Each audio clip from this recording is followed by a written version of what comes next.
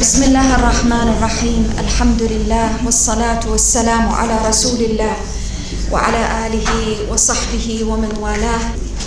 أخواتي الكريمات، السلام عليكم ورحمة الله وبركاته.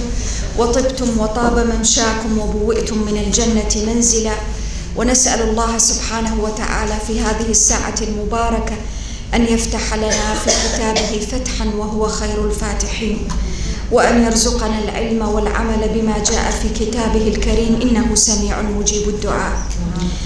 وصلنا في لقائنا في سورة النحل وفي تدبرنا في آيات سورة النعم، هذه السورة العظيمة التي تحبب الله سبحانه وتعالى فيها لعباده بذكر النعم أو طيفا من نعمه التي لا تعد ولا تحصى. وذكرنا فيما ذكرنا أن الناس في تعاملهم ومنهجهم في التعاطي مع تلك النعم أصناف وأنواع. صنف من الناس ذكرهم القرآن وأعطاهم أبرز صفة فيهم، وهي التكبر.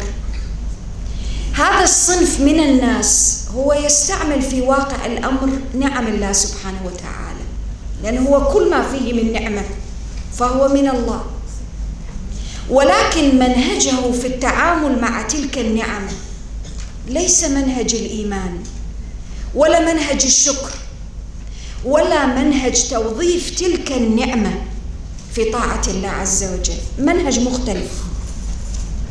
فيأتي إلى كل نعمة من نعم الله سبحانه وتعالى عليه عوضا عن أن ينشغل بعبادة المنعم الذي أنعم، يشتغل بالنعمة، فتكبله تلك النعمة عن رؤية عظمة الله سبحانه وتعالى وقدرته وتصريفه لخلقه وشؤون خلقه في النعم، فيأخذ تلك النعمة فيستعلي بها على عباد الله. هذا المرض الخطير سورة النحل بيّنت كيف تبدأ البذرة فيه. البذرة فيه تبدأ من الغفلة عن النعم. إنسان حين يعتاد على النعم ويراها صباح مساء ويتقلب في نعم الله سبحانه وتعالى ليل نهار، إذا لم توقظه نداءات الإيمان ولا النداءات الموجودة في هذا الكتاب العظيم فتحرك قلبه نحو شكر المنعم، غفل. وخطورة داء الغفلة أن لها خطوة بعدها، وهي أنه ما يعد يرى من أنعم عليه سبحانه وتعالى، ويتوهم أن تلك النعم جاءته من صنيع نفسه. على سبيل المثال، أوتي علما يرى أن شهادته، ذكاءه، فطنته هي التي أوصلت إلى ما هو فيه. أعطاه الله مالا أو جاها أو حسبا أو نسبا يرى فيه نفسه، فتبدأ النفس تكبر في حجم الإنسان، في قلب الإنسان داخليا، لا زال الفعل داخلي، ولا زال هذا المرض، مرض التكبر والاستعلاء على الناس، في الداخل وفي القلب. إذا ما كبرت نفس الإنسان في ذاته ورأى نفسه كبيرا وهو صغير، انتقلت إلى مرحلة السلوك، ويبدأ في سلوكياته وتعامله مع الناس يعكس ذلك الاستعلاء والاستكبار بالنعم. منهج خطير جدا. ولذلك القرآن في الآيات التي ذكرنا وقفنا عندها المرة السابقة قال مثوى المتكبرين، ما أتى بصفة أخرى لأولئك الذين يستحقون العذاب في النار إلا بهذه الصفة الجامعة، لأن التكبر صفة والعياذ بالله تقود الإنسان إلى سلسلة من الانحرافات. على عكس ذلك أولئك المتقين، أولئك الذين قادتهم النعم بمحبة الله سبحانه وتعالى وتعظيمه إلى الخضوع والانقياد لأمره عز وجل، فكانت النعمة مفتاحا لنعم أكبر من أعظم تلك النعم الحمد والشكر لله عز وجل والتقوى. ولذلك ربي سبحانه وتعالى حين عرض المنهجين في سورة النحل أتى بصفة واحدة لأولئك فقال المتقون، وذكر في جزائهم فقال كذلك يجزي الله المتقين. التقوى هنا هي ثمرة لأي شيء؟ ثمرة للمنهج الصحيح في التعامل مع النعم، والنعمة التي لا تقودنا إلى تقوى الله سبحانه وتعالى هي بالحقيقة نقمة.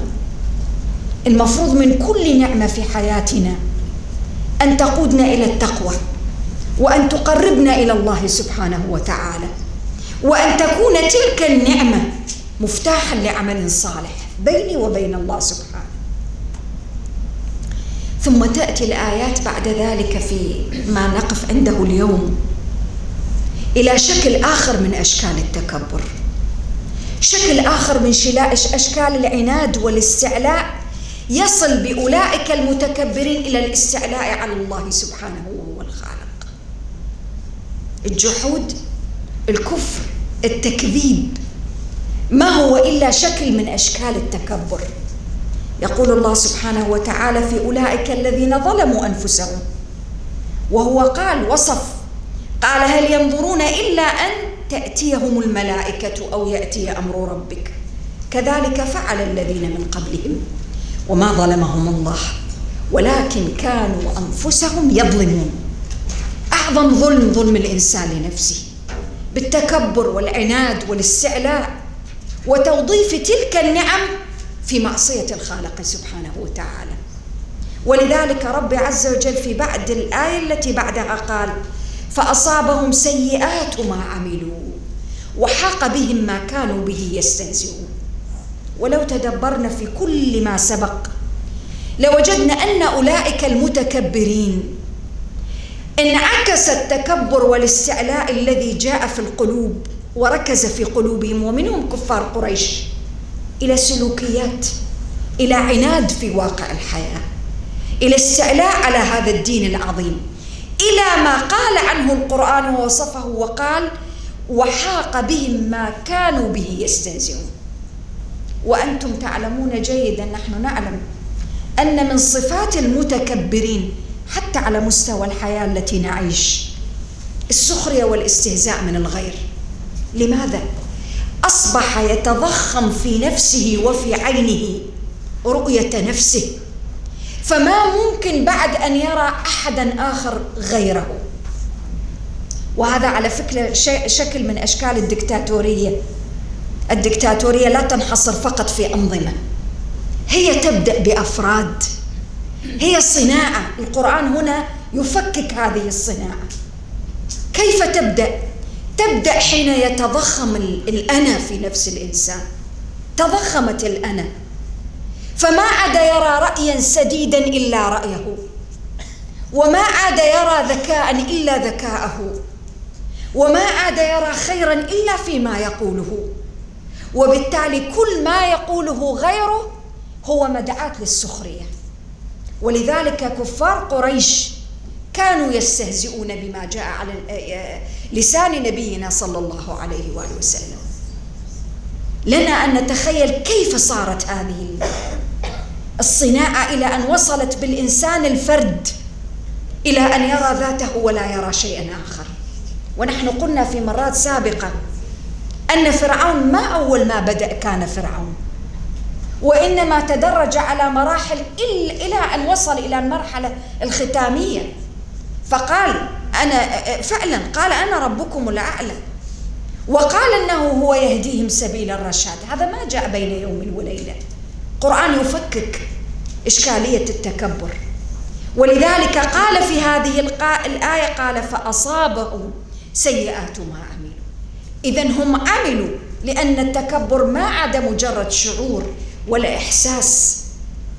هذا الذي عملوا في الدنيا من أعمال مبنية على التكبر والسخرية والاستهزاء.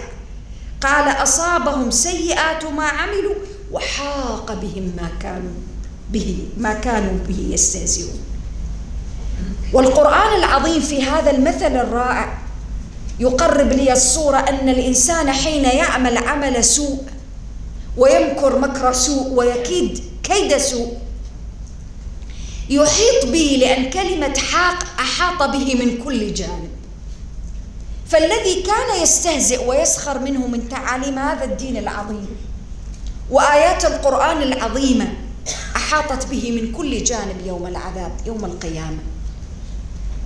طوقته ذنوبه، آثامه، أعماله السيئة، تلك الحقائق التي ما رآها وما كان يراها، الحقيقة أمام عينيه ولكن ما كان يرى. وكان كفار قريش كما ذكرت الآيات السابقة قبل درسين أو أكثر، قلنا كانت الكفار قريش كانوا يقولون عن هذا القرآن العظيم أساطير الأولين. كيف ما رأوا جمال القرآن العظيم؟ كيف ما أدركوا وهم بفصاحتهم أن هذا القرآن العظيم ليس بكلام بشر؟ كيف؟ تكبر. فسخروا منه فأصابهم سيئات ما سخروا به وما استهزأوا به. إذن الآية العظيمة هنا في هذا الموقع تبين لي أن كل عمل يقوم به الإنسان من خير أو شر لا بد وأن النتيجة ستحيط به من كل جانب في الدنيا قبل الآخرة، وقد حدث مع كفار قريش. ثم تنتقل الآيات العظيمة بنا إلى شكل آخر من أشكال التكبر. هؤلاء الناس من كفار قريش ومن غيرهم عبر العصور المختلفة كبرت أنفسهم حجما ضخما جدا إلى درجة أنهم ما عادوا يرون شيئا غير أنفسهم. هذا حقيقة خطيرة جدا، أن الإنسان، لأن الإنسان قد تكون عنده درجات تكبر، مو كل درجة واحدة، قد تكون عنده ذرات، درجات بسيطة. السلم يبدأ بدرجة خفيفة، إذا ما عالجه يكبر. إذا تضخمت الأنا في نفس الإنسان، هذا المرض الخطير، ما عاد يبصر ولا يرى الحقائق. واحدة من تلك التي يقصها علينا القرآن هذه السورة: وقال الذين أشركوا لو شاء الله ما عبدنا من دونه من شيء نحن ولا آباؤنا ولا حرمنا من دونه من شيء كذلك فعل الذين من قبلهم فهل على الرسل إلا البلاغ المبين. صورة يعرضها القرآن وصل بهم التكبر والعناد وتضخم الأنا أنهم يدعون وينكرون على الله سبحانه وتعالى قدرته عز وجل في خلقه وفي تصريف الشؤون الخلق. فقالوا الذين أشركوا لو شاء الله ما عبدنا من دونه من شيء. إذا كانت مشيئته مطلقة كما يقول سبحانه وصدق من قائل، إذن لماذا شاء أن يجعلنا مشركين؟ وهذا الادعاء الباطل الفارغ الكاذب ادعاء يعكس تضخم الأنا التي قلنا عنها قبل قليل. إن الله سبحانه وتعالى لا يخرج شيء في هذا الكون عن مشيئته، ومن قبيل إرادته ومشيئته سبحانه أن جعل للإنسان حيزا للاختيار. وإلا نحن في حياتنا هناك أشياء لا مجال فيها لنا للاختيار، تبرز فيها قدرة الله علينا سبحانه وتعالى ومشيئته فينا. نحن بشر، نفس البشر، في دوائر لا يستطيع أن يختار فيها، وفي دوائر في حياته اختياره بسيط محدود، وفي دوائر رب عز وجل أعطاه فيها حرية الاختيار ومنها الإيمان. وكل الدوائر لا تخرج عن مشيئته، لأنه سبحانه ما في شيء في الكون يصير ويحدث إلا بأمره وإرادته ومشيئته. ملك، والمملكة ملكوته هو سبحانه، ونحن عبيد في ملكوته عز وجل، فلا يخرج شيء عن قدرته. هذا الادعاء الذي ادعى به هؤلاء وادعى به من قبلهم ومن بعدهم.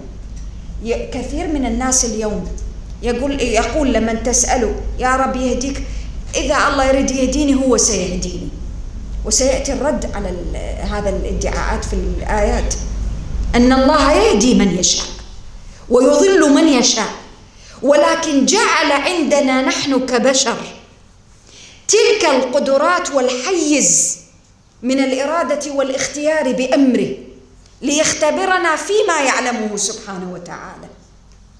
وبالتالي من يستحب العمى والضلال على الهدى كان الجزاء من جنس العمل. فالله يهدي من أراد أن يهتدي، ويضل سبحانه وتعالى من استحب الضلال على الهدى. وذكرنا في مرات كثيرة في تدبرنا للآيات أن الهداية ليست نوعا واحدا، الهداية عامة وخاصة. الهداية العامة رب عز وجل كفلها لكل خلقه، ولذلك في سورة الإنسان في آيات وسور أخرى قال وهديناه النجدين. كل البشر أنزل لهم الكتب، كل البشر أرسل لهم الرسل بدون استثناء، ولكن الهداية الخاصة أن تخطو أنت خطوات إلى الله عز وجل فيهديك بما علم وهو العالم بكل شيء في قلبك وصدرك ونفسك من عدم وجود موانع الهداية. رب سبحانه وتعالى مطلع على السرائر، فلما وجد في نفس عبده أن له الرغبة في أن يهتدي، يا رب يهديني، ولكن من أعماق القلب، ورب علام الغيوب سبحانه وتعالى السر عنده علانية، فسبب له وسائل الهداية. ولذلك على سبيل المثال احنا اليوم لو مهما خططت أو حاولت، أحيانا كثير الإنسان إذا رب العالمين ما كاتب لأن يأتي إلى مجلس مثل هذا الذي نحن فيه، نسأل الله سبحانه وتعالى أن يجعلها من المجالس التي يذكرها سبحانه وتعالى وملائكته. لو ما هو يسبب الأسباب ما كان أرفع خطوة ولا قدم عن قدم. هو إذا ما يفتح الأبواب لا تفتح، ولكن جعل برحمته وعدله وحكمته لذلك الفتح أسبابا. فلما القلب يصفو ويريد أن يهتدي، ربي سبحانه وتعالى يسهل له أسباب الهداية. ولذلك في الآية قال سبحانه، نفس الآية قال فهل على الرسول إلا البلاغ المبين، بمعنى أنه قد هيأ لكم أسباب الهداية، رسل وبلاغ مبين واضح. الدور المتبقي على الإنسان. إذن السؤال أو الادعاء الكاذب الذي طرحوه في هذه الآية لو شاء الله ما عبدنا من دونه من شيء، كاذب.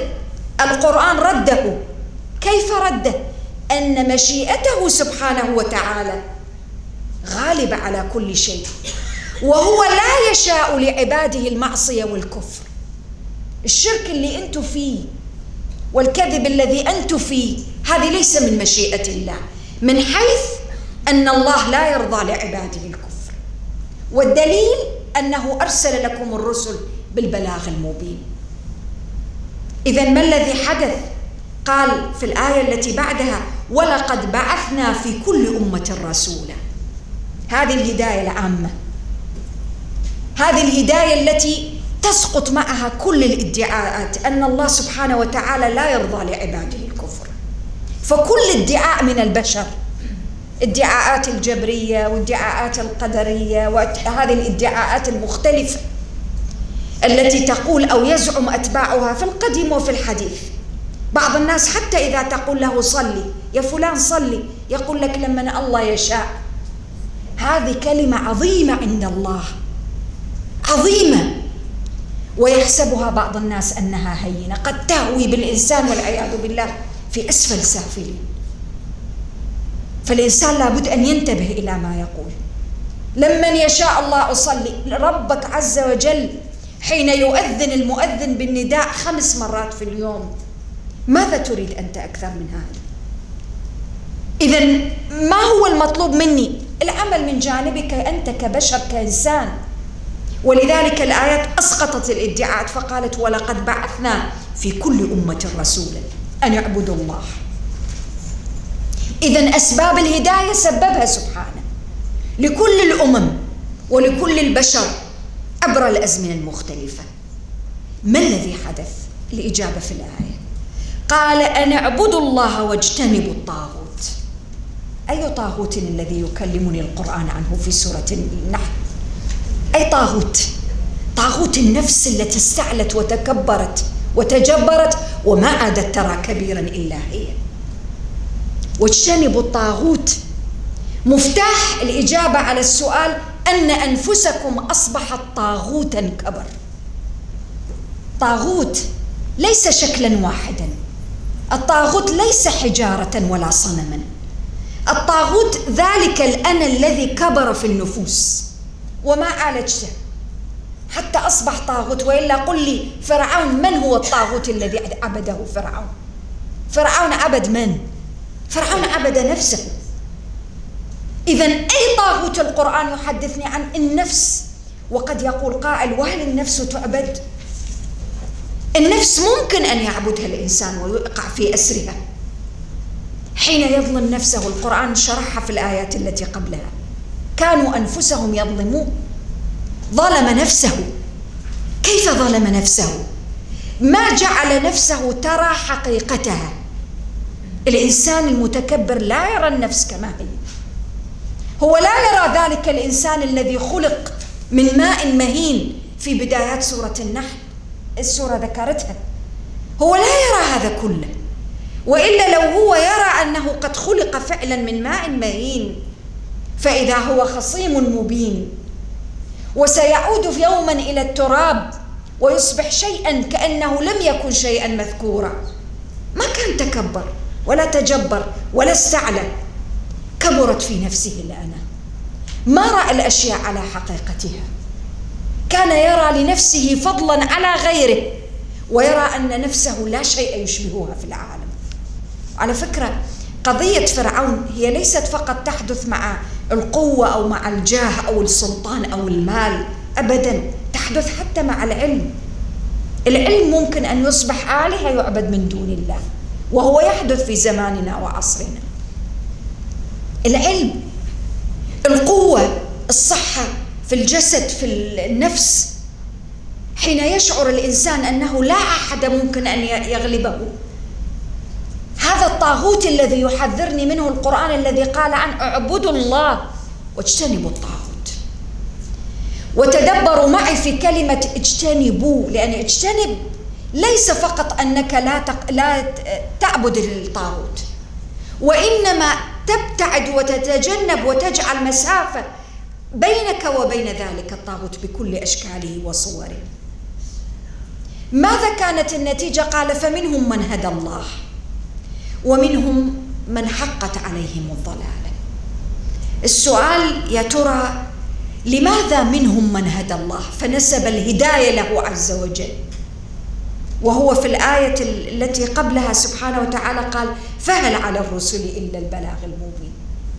طبعا الإنسان الذي يتبع الرسل ويستمع لآيات هذا القرآن، هذا هدى الله ولا ما هدى؟ هداه الله.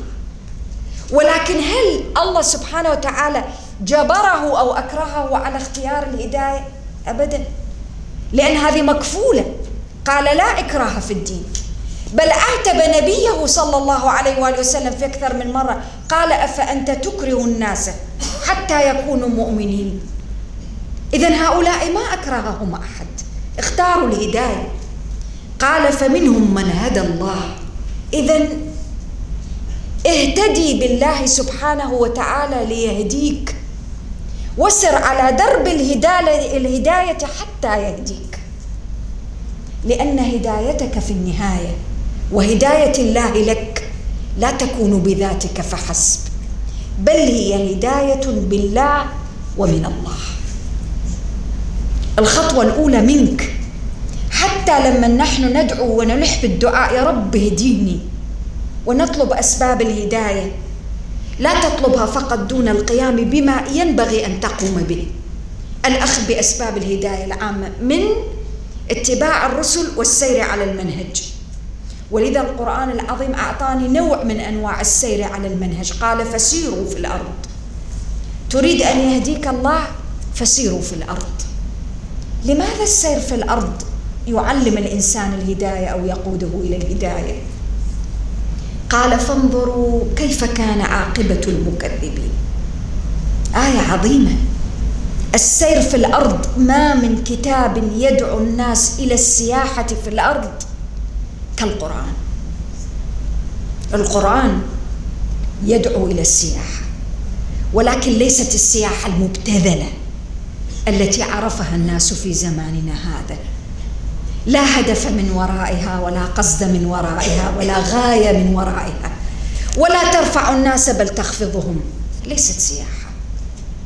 السياحة التي في القرآن يسميها السير في الأرض. وهذا السير والسياحة في الأرض مقصود لأجل أي شيء؟ للاطلاع على كل ما سار في الأمم التي سبقت. فسيروا في الأرض فانظروا كيف كان عاقبة المكذبين. هذا ليس سير خبط عشواء، هذا ليس سير بدون غرض ولا هدف، وإنما سير لرؤية مصائر الأمم السابقة. ولذلك الإنسان حين يذهب إلى أي بقعة من بقاع الأرض، وتقريبا لا تكاد تخلو بلد من بلدان الدنيا إلا وفيها نهايات للمكذبين، أقوام سبقتنا، أفراد أو جماعات. ليس فقط بالضرورة أن تكون جماعات أو أمم كبيرة أو دول، وإنما حتى الأفراد.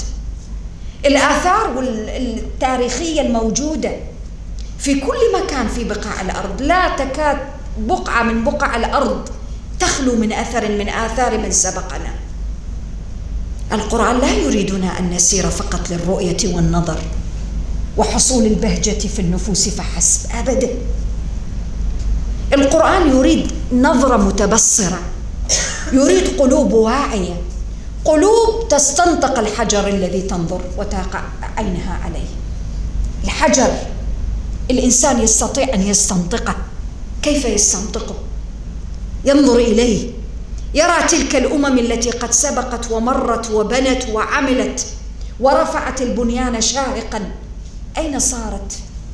كيف بادت؟ كيف ذهبت؟ أين الأصوات الصاخبة التي تعلو في كل مكان؟ أين ذهبت كل هذه الأمم؟ بل الأفراد في البيوت وفي المنازل وفي الأماكن وفي الأماكن العامة وفي الشاشات وفي كل مكان. أكثر الناس شهرة ومعرفة بهم الناس المشاهير. دع أسبوع أو 10 أيام أو أكثر أو أقل على وفاتهم، ثم انظر بعد ذلك ماذا بقي من آثارهم. ما الذي يفرق هنا؟ ما الذي يحدث الفارق في حياة الإنسان هنا؟ الفارق الحقيقي يأتي من العاقبة، يأتي من النتيجة، يأتي من المآل. ذلك الفارق الذي يحدثني عنه القرآن، فيقول فسيروا في الأرض فانظروا كيف كان عاقبة المكذبين، أو فانظروا كيف كان عاقبة المكذبين. إذن هذا السير القرآن العظيم يعطيني إياه كنهج، وهو في النهاية نعمة من نعم الله عز وجل، لأنك لا تسير بنفسك، وإنما تسير بقدرة الله وبنعم الله. وتذكروا معي الآيات التي سبقت والتي جاء فيها وعلامات وبالنجم هم يهتدون. مشركون وغير المشركين كانوا يسيرون في الأرض مهتدين بالعلامات وبالنجوم. فأنت حتى في سيرك في الأرض أنت تتقلب بين نعم الله سبحانه وتعالى، فكيف لا تذكرك وتبصرك تلك النعم بعاقبة التعامل مع النعم. سيروا في الأرض فانظروا كيف كان عاقبة المكذبين. والقرآن العظيم هنا في هذه الآية والصفة التي ذكرها قال المكذبين، لأن موقع الآيات موقع البيان، موقع البلاغ، موقع القرآن، موقع الرسل والرسالات. فالتكذيب هذا النوع من أنواع التكذيب يجر إلى عاقبة الخسارة التي لا يمكن أبدا أن تكون إلا مع ذلك العقاب الذي جاء في الآيات التي سبقت. قال إن تحرص على هداهم فإن الله لا يهدي من يضل وما لهم من ناصرين. خطاب لنبينا صلى الله عليه وآله وسلم، لأن النبي صلى الله عليه وآله وسلم في كل الخطابات، في كل آيات وسور القرآن، بكل ما جاء فيها عن أولئك المكذبين، كان حرصه غالبا صلى الله عليه وآله وسلم، لأن الرأفة منهج حياته. ولذلك القرآن العظيم حتى في نهايات سورة التوبة لما يصف الحبيب المصطفى صلى الله عليه وآله وسلم يقول لقد جاءكم رسول من أنفسكم عزيز عليه ما عنتم حريص عليكم بالمؤمنين رؤوف رحيم. فالقرآن تدبروا معي هذه الخطاب القرآني تنوعت الأساليب والآيات فيه والمعنى واحد. قال إن تحرص على هداهم. لماذا؟ تعبيرا عن شدة حرص النبي صلى الله عليه وسلم على هداية المشركين. وتدبروا معي هذه الآيات سورة النحل نزلت قبل الهجرة بفترة محدودة من الزمن، يعني حتى بعد مرور أكثر من 10 سنوات على النبي عليه الصلاة والسلام في مكة لا زال قلبه صلى الله عليه وآله وسلم مفعما بالرحمة بهم، متطلعا لهدايتهم، حريصا على تلك الهداية. السؤال الذي يطرح نفسه هنا، كان حرصه لأجل أن يزيد عدد المسلمين؟ لأجل أن يزيد نفوذه صلى الله عليه وآله وسلم؟ لأجل أن يزداد قوة إلى قوته؟ لأجل أن يصبح له شعبية بين الناس؟ حاشاه عليه الصلاة والسلام. تدبروا معي في هذه المعاني العظيمة. لماذا النبي صلى الله عليه وآله وسلم كان حريصا على هدايتهم، وهو الذي كان يقول عن نفسه حتى نرى الصورة والتوافق ما بين داء التكبر وما بين تضخم الأنا وما بين الضلال وما بين صغر الإنسان نفسه، تصغيره لنفسه فيما بينه وبين نفسه وهو منهج قرآني، وما بين الهدى وما بين الدعوة إلى الله عز وجل. كفار قريش كانت أنفسهم في دواخلها كانوا يرونها كبيرة وهي صغيرة وليست بشيء، تضخمت الأنا عندهم.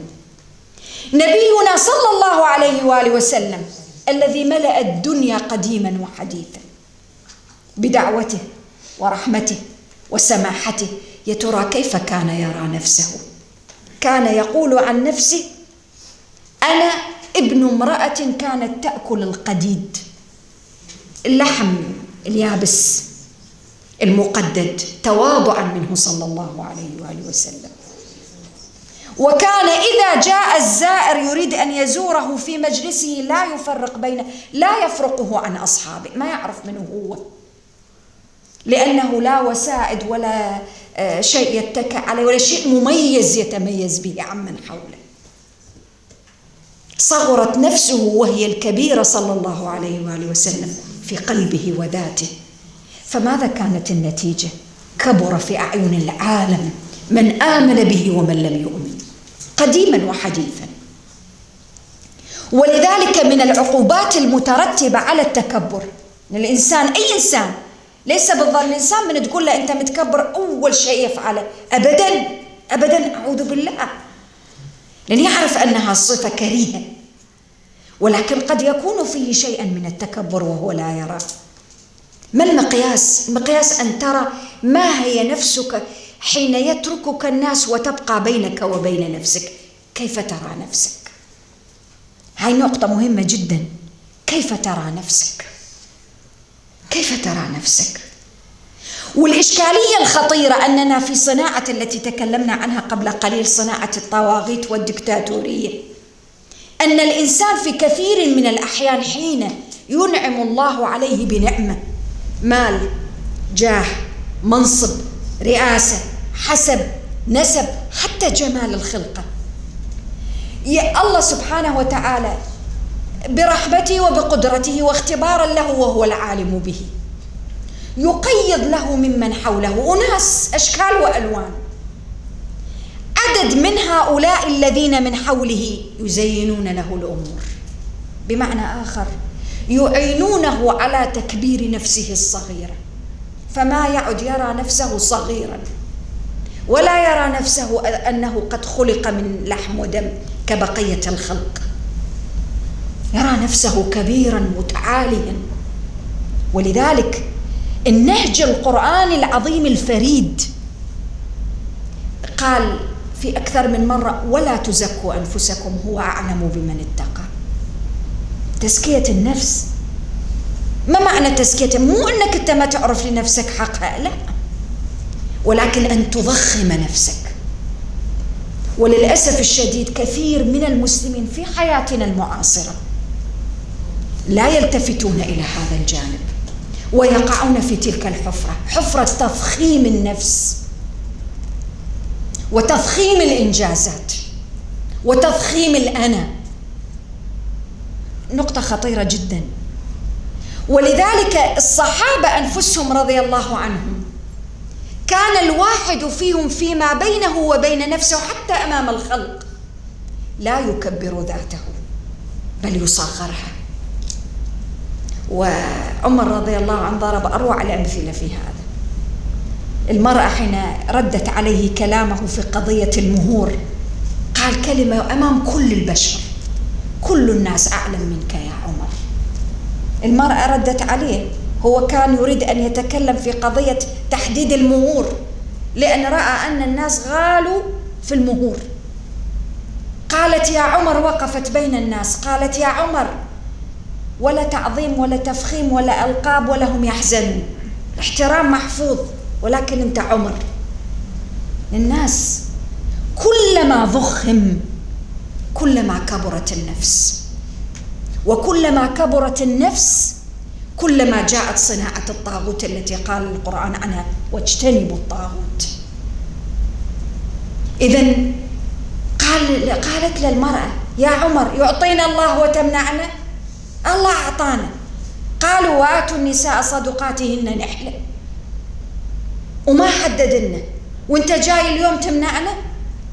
فطأطأ رأسه وقال رضي الله عنه: كل الناس أعلم منك يا عمر. ما استحى ولا خجل ولا قال لا ما يصح أصغر نفسي أمام الناس فيتجرؤون علي. هذه الادعاءات التي يسوغ الناس ويبرر لأنفسهم بها، تضخيم الأنا. وتضخيم الأنا القرآن عالجها كما ذكرنا بطرق عديدة، ولذلك في هذه الآية تحديدا خاطب نبيه صلى الله عليه وسلم قال: إن تحرص على هداهم فإن الله لا يهدي من يضل. يعني بمعنى آخر يا محمد صلى الله عليه وسلم، الأمر ليس إليك، الأمر للواحد الأحد. هذا الخطاب لأجل أي شيء؟ لأجل ما قلناه، أنت رسول والرسول عليه البلاغ لا شيء. أما الهداية بيد الله ليس بيدك أنت. طيب لأجل لأبدا الله يهدي من يريد ومن يشاء. ولذلك هناك آية أخرى: إنك لا تهدي من أحببت ولكن الله يهدي من يشاء. يعني يا محمد صلى الله عليه وسلم اللي أنت حتى تحبه على حب الله له صلى الله عليه وسلم، ترى مو هو نهدي لأجل أنك أنت تحبه. إنك لا تهدي من أحببت ولكن الله يهدي من يشاء. إذن حتى اللي أنت أحببت، طيب النبي عليه الصلاة والسلام يعني هداية لمن أبدا، وكان أعز الناس عليه عمه. هذا المعنى العظيم لأجل أي شيء؟ لأجل تعظيم توحيد الله سبحانه وتعالى في النفوس، وأن تبقى هذه النعمة التي قلنا عنها هي الواضحة البارزة في نفس الإنسان. ولذلك قاعدة عامة: لا يكبر من رأى نفسه كبيرا، لا يكبر أبدا. والإنسان لا يكبر بوجود من يكبره من حوله، من بعض الناس خاصة في كل زمان، ليس في زماننا فقط. أناس شغلهم الشاغل أن يكبروا وينفخوا في من قد أنعم الله عليه بمال أو جاه أو سلطان، هذا شغلهم الشاغل، إلى أن بعد فترة يسيرة من الزمن يصبح هذا الإنسان كأنه شيء غير الخلق. لأن هذا النظام اللي ماشي عليه كل يوم يسمع بدل المدح 1000، بدل القصيدة 10، يصدق نفسه. والنتيجة هل لصالحه؟ أبدا. النتيجة الواضحة جدا تسويق عملات النفاق والمنافقين، وفتح الأبواب للمنافقين، وسد الأبواب أمام الناصحين. ولذلك القرآن العظيم في أكثر من موقع يقول الأنبياء على لسان الأنبياء: ولكنكم لا تحبون الناصحين. لماذا هؤلاء القوم ما عادوا يحبون الناصحين؟ الناصح إنسان لا يخشى في الله لومة لائم، يقولها كما هي، ينصح لك. إن أخطأت يقول لك أخطأت، وقبل أن تخطئ ينبهك على ما يمكن أن تقع فيه في خطأ. لا يكبر فيك الصغير ولا يصغر فيك كبير. هذا النوع من الناس هو الذي ينبغي أن يكون. ولذلك الدين النصيحة، الدين ليس التزكية، الدين ليس المدح، الدين ليس النفاق، الدين النصيحة. لماذا؟ لأن النصيحة وحدها هي التي تجعل من الإنسان قريبا مقربا لله سبحانه وتعالى. قال: إن تحرص على هداهم فإن الله لا يهدي من يضل. لماذا أضلهم الله سبحانه وتعالى؟ لأنهم استحبوا الضلالة على الهدى. كيف استحبوا الضلالة على الهدى؟ بالله أرسل رسول. إذا أخذنا قضية كفار قريش، أرسل لهم رسولا يعرفونه عز المعرفة من بينهم، وهو أشرفهم نسبا وحسبا وعلما وكل شيء، وسموه هم الصادق الأمين. فلما أرسله بالقرآن كذبوه، يعلمون أنه أمي، ولم يخرج خارج مكة إلا تلك الرحلات اللي على إيدهم هم يعرفوها، وقالوا عنه أساطير الأولين اكتتبها فهي تملى عليه بكرة وأصيلا. طيب استحبوا الضلال على الهدى ولا لا؟ طبعا. فماذا كانت النتيجة؟ قال: إن الله لا يهدي من يضل. لأن هذه إشكالية خطيرة، الهداية والضلال. إن الله لا يهدي من يضل. كيف أضله الله سبحانه وتعالى؟ حين استحب الضلالة على الهدى. قال: وما لهم من ناصرين. والتهديد والوعيد واضح، لأن قريش، كفار قريش، بعد سورة النحل وما السور التي نزلت في أواخر الفترة المكية، كادوا للنبي صلى الله عليه وآله وسلم.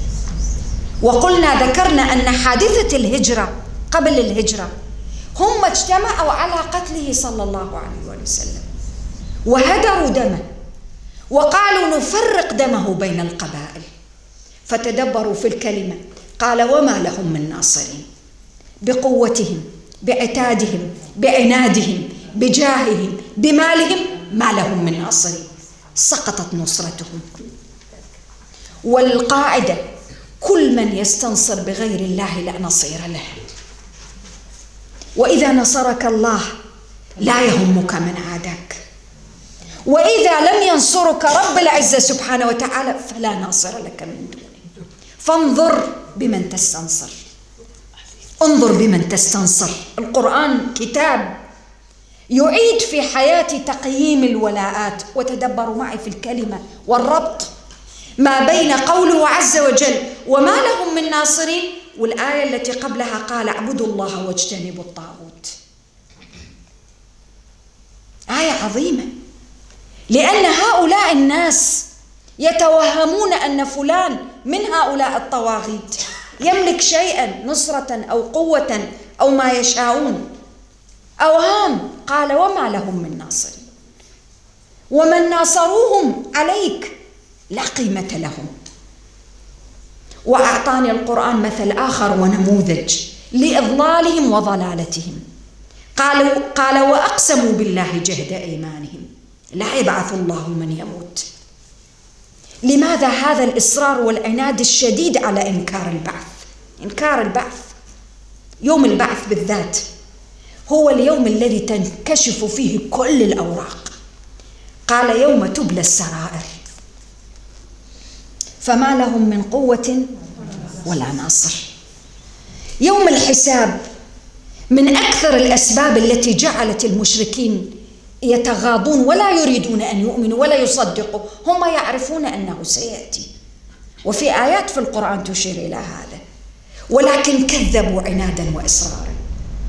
بل القرآن يصف في سورة النحل درجة أكبر فقال وأقسموا بالله جهد أيمانهم، حلفوا الأيمان المغلظة. والآية فيها إعجاز. كثرة الحلف لا تعني الصدق، بل بالأحيان تعني الكذب. تدبروا في إعجاز الكلمة في القرآن. فكفار قريش أقسموا بالله جهد أيمانهم، أيمان مغلظة على أي شيء. قالوا لا يبعث الله من يموت، كذب، ومع ذلك أقسموا عليه أقسام وأيمان مغلظة. لماذا هذا الخوف من هذا اليوم العظيم؟ هذا اليوم هو الذي جاء القرآن بمبادئه وقيمه، أن الناس فيه سواسي، وأنهم يقفون بين يدي الرحمن لا فرق بين أبيض وأسود، ولا بين سيد وعبد، ولا بين غني ولا فقير، يقفون هكذا سواسية. وهناك الوفود، الدرجات، لأن هي درجات عند الله، وفي ذلك فليتنافس المتنافسون. ولكن درجات التنافس في موقف الحشر ويوم البعث تختلف تماما على كل ما عرفه الناس في الدنيا. الآن يجي المواقف اللي تكلمنا عنها في قضية التكبر. الإنسان المتكبر في الدنيا يستعلي بنعم الله وعطاءاته على خلقه. المؤمن وظف نعم الله وعطاءاته في خدمة خلقه وتوطيد التوحيد والإيمان بالله سبحانه وتعالى. فكان الجزاء أن يتميز في الآخرة. لا أحد يتميز كالمؤمن يوم القيامة، كل المزايا له. ناس وفود لا تأتي إلا بالمواكب والوفود، وفود الرحمن، نسأل الله أن يجعلنا منهم. وشهادات وأوسمة، لأن أوسمة تعطى أوسمة على رؤوس الخلائق جميعا. يعني إذا كان هناك يوما للتميز حقيقة على وجه الحقيقة هو يوم القيامة. دروع وأوسمة ونياشين ودنيا ومراتب ودرجات وشهادات وأسماء ومناصب، الدرجات توزع. وفي ذلك فليتنافس المتنافسون. ولكنها ليست كالدنيا في شيء، لأن هذا التميز في الآخرة ليس مبنيا على التمييز. في فرق بين تميز وتمييز. التميز أن الإنسان يمتاز على غيره بشيء ربي سبحانه وتعالى أعطاه إياه، فيكون متميزا فلا يميز بناء على ما ميزه الله وفضله به. رب عز وجل فضل بعضكم على بعض في الرزق في كل شيء. وستأتي الآيات في الرزق عن الكلام عن التفضيل في الرزق في نهاية سورة النحل. التمييز أن الإنسان يفرق بناء على ما منحه الله وأعطاه، فتقوم للإنسان لما حباه الله من نعمة المال أو ما شابه، وتحترم وتقدر ولا تقدر سواه. هذا التمييز. يوم القيامة تميز. لماذا يميز الناس يوم القيامة؟ ناس وجوههم تبيض وجوه، ناس وجوههم وجوه البيضاء، نسأل الله أن يجعلنا جميعا منهم، ووجوه مسودة والعياذ بالله. يوم تبيض وجوه وتسود وجوه. إذن في تميز، ولكن تميز مبني على أي شيء؟ على العمل والتوحيد والإيمان، ولذلك القرآن العظيم قال بلى وعدا عليه حقا، لأن الإيمان بالبعث والبعث، وجود البعث، هو من أعظم الدلائل على عدالته سبحانه وتعالى. الدنيا ما فيها عدالة، عدالتها نسبية محدودة. وإلا قل لي بالله كم من الظالمين الآن في حياتنا وواقعنا. إذن الإيمان بالبعث إنما هو دليل من الأدلة التي ساقها الله سبحانه وتعالى لعباده على عدله عز وجل وحكمته ورحمته. فهناك عبر التاريخ وفي زماننا وفي كل زمان عشرات مئات آلاف أكثر من ظالمين لا يأخذون جزاء على ظلمهم في الدنيا. إذن أين العدالة؟ ولذلك رب عز وجل في الآية العظيمة جاءت بهذه الصيغة، قال بلى وعدا عليه حقا. وعدا عليه حقا أي شيء؟ أنه يبعث الناس. ولماذا هذه الصيغة القوية في هذا السياق في الآية؟ لأن هذا الادعاء أنه ليس هناك بعث هو تطاول على ألوهية الله سبحانه وتعالى وعدالته وحكمته ورحمته. قال ولكن أكثر الناس لا يعلمون. لا يعلمون مطلق عدم العلم. لا يعلمون الحكمة، ممكن. لا يعلمون متى الزمن، ممكن. لا يعلمون عظمة هذا اليوم وما فيه، ممكن. أكثر الناس لا يعلمون. وأكثر الناس ممكن أن تنطبق على كفار قريش، ممكن تنطبق على أي ناس، لأن العلم هنا باليوم الآخر والإيمان بالبعث إيمان تترتب عليه أشياء أخرى. ولذلك قال في الآية التي بعدها ليبين لهم الذي يختلفون فيه وليعلم الذين كفروا أنهم كانوا كاذبين. هذا متى سيكون؟ هو في الدنيا ممكن بعض البيان، وممكن أن يعلم الكفار طرفا من الحقيقة. وقلنا مواقف مثل الموقف اللي ذكرناه في الآيات السابقة عند خروج الروح سيدرك بعد فوات الأوان. ولكن يوم البعث، يوم الفصل الذي يبين الله سبحانه وتعالى فيه كل ما اختلف فيه البشر، حتى ما يحدث من اختلافات على المستوى الذي نعيش فيه، على مستوى الدين الواحد، يعني في اختلافات. ورب عز وجل جعل هذا الاختلاف نوعا من أنواع الاختبار والابتلاء. ولو شاء الله لجعل الناس أمة واحدة، ولكن أراد سبحانه أن يعطيهم هذا الحيز من الاختيار.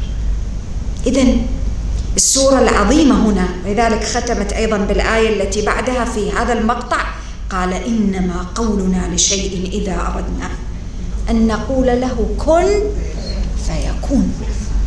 أمره بين الكن واليكون، أمره نافذ سبحانه. وما يراه المشركون كبيرا على قدرة الله سبحانه هو كن فيكون في قدرته عز وجل. كن فيكون دستور في حياة الإنسان المؤمن يحتاج أن يستحضره لأجل أي شيء، لأجل أن يستشعر معاني قدرة الله سبحانه وتعالى. فكل شيء كبر عليك وثقل عليك حمله، تذكر أن الذي يصرف الأمور من إذا أراد شيئا قال له كن فيكون. ولذلك الإنسان المتكبر يفقد ركنا عظيما في حياته، لأنه يركن إلى نفسه. والإنسان المتقي المؤمن المتواضع يركن إلى ركن عظيم، إلى ركن الله سبحانه وتعالى. لو أن لي ركنا، لو أن لي قوة، لو أن لي سلطان، المؤمن له السلطان والقوة، ولكن ليس سلطانا ذاتيا ولا قوة ولا ركنا ذاتيا. هو بينه وبين نفسه يرى نفسه صغيرا، ولكن عند الله سبحانه وتعالى يكبره إيمانه، وتبقى نفسه على وجل واستحياء وخجل، فلا يرى لنفسه فضل ولا في شيء. إنما أنا عبد الله ورسوله.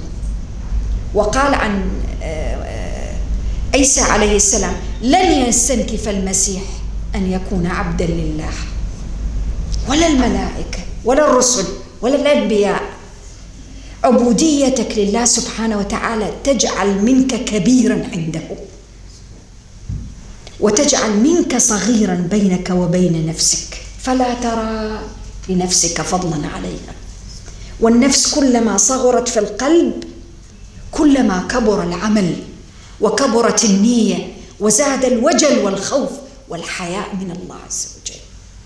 وهذا أعظم ركن في الخوف، أن يبقى الإنسان مهما يقدم من شيء يشعر بالحياء، أن يا رب ما عبدتك حق عبادتك ولا شكرتك حق شكرك، اغفر لي. ولذلك ورد في الأثر أن عجز الإنسان عن الشكر أعظم الشكر. هذه النعمة العظيمة. فالشعور بالعجز والضعف، وأن الإنسان صغير فيما بينه وبين نفسه وفيما بينه وبين خالقه عز وجل، هو الذي يرفع قدره عند الله.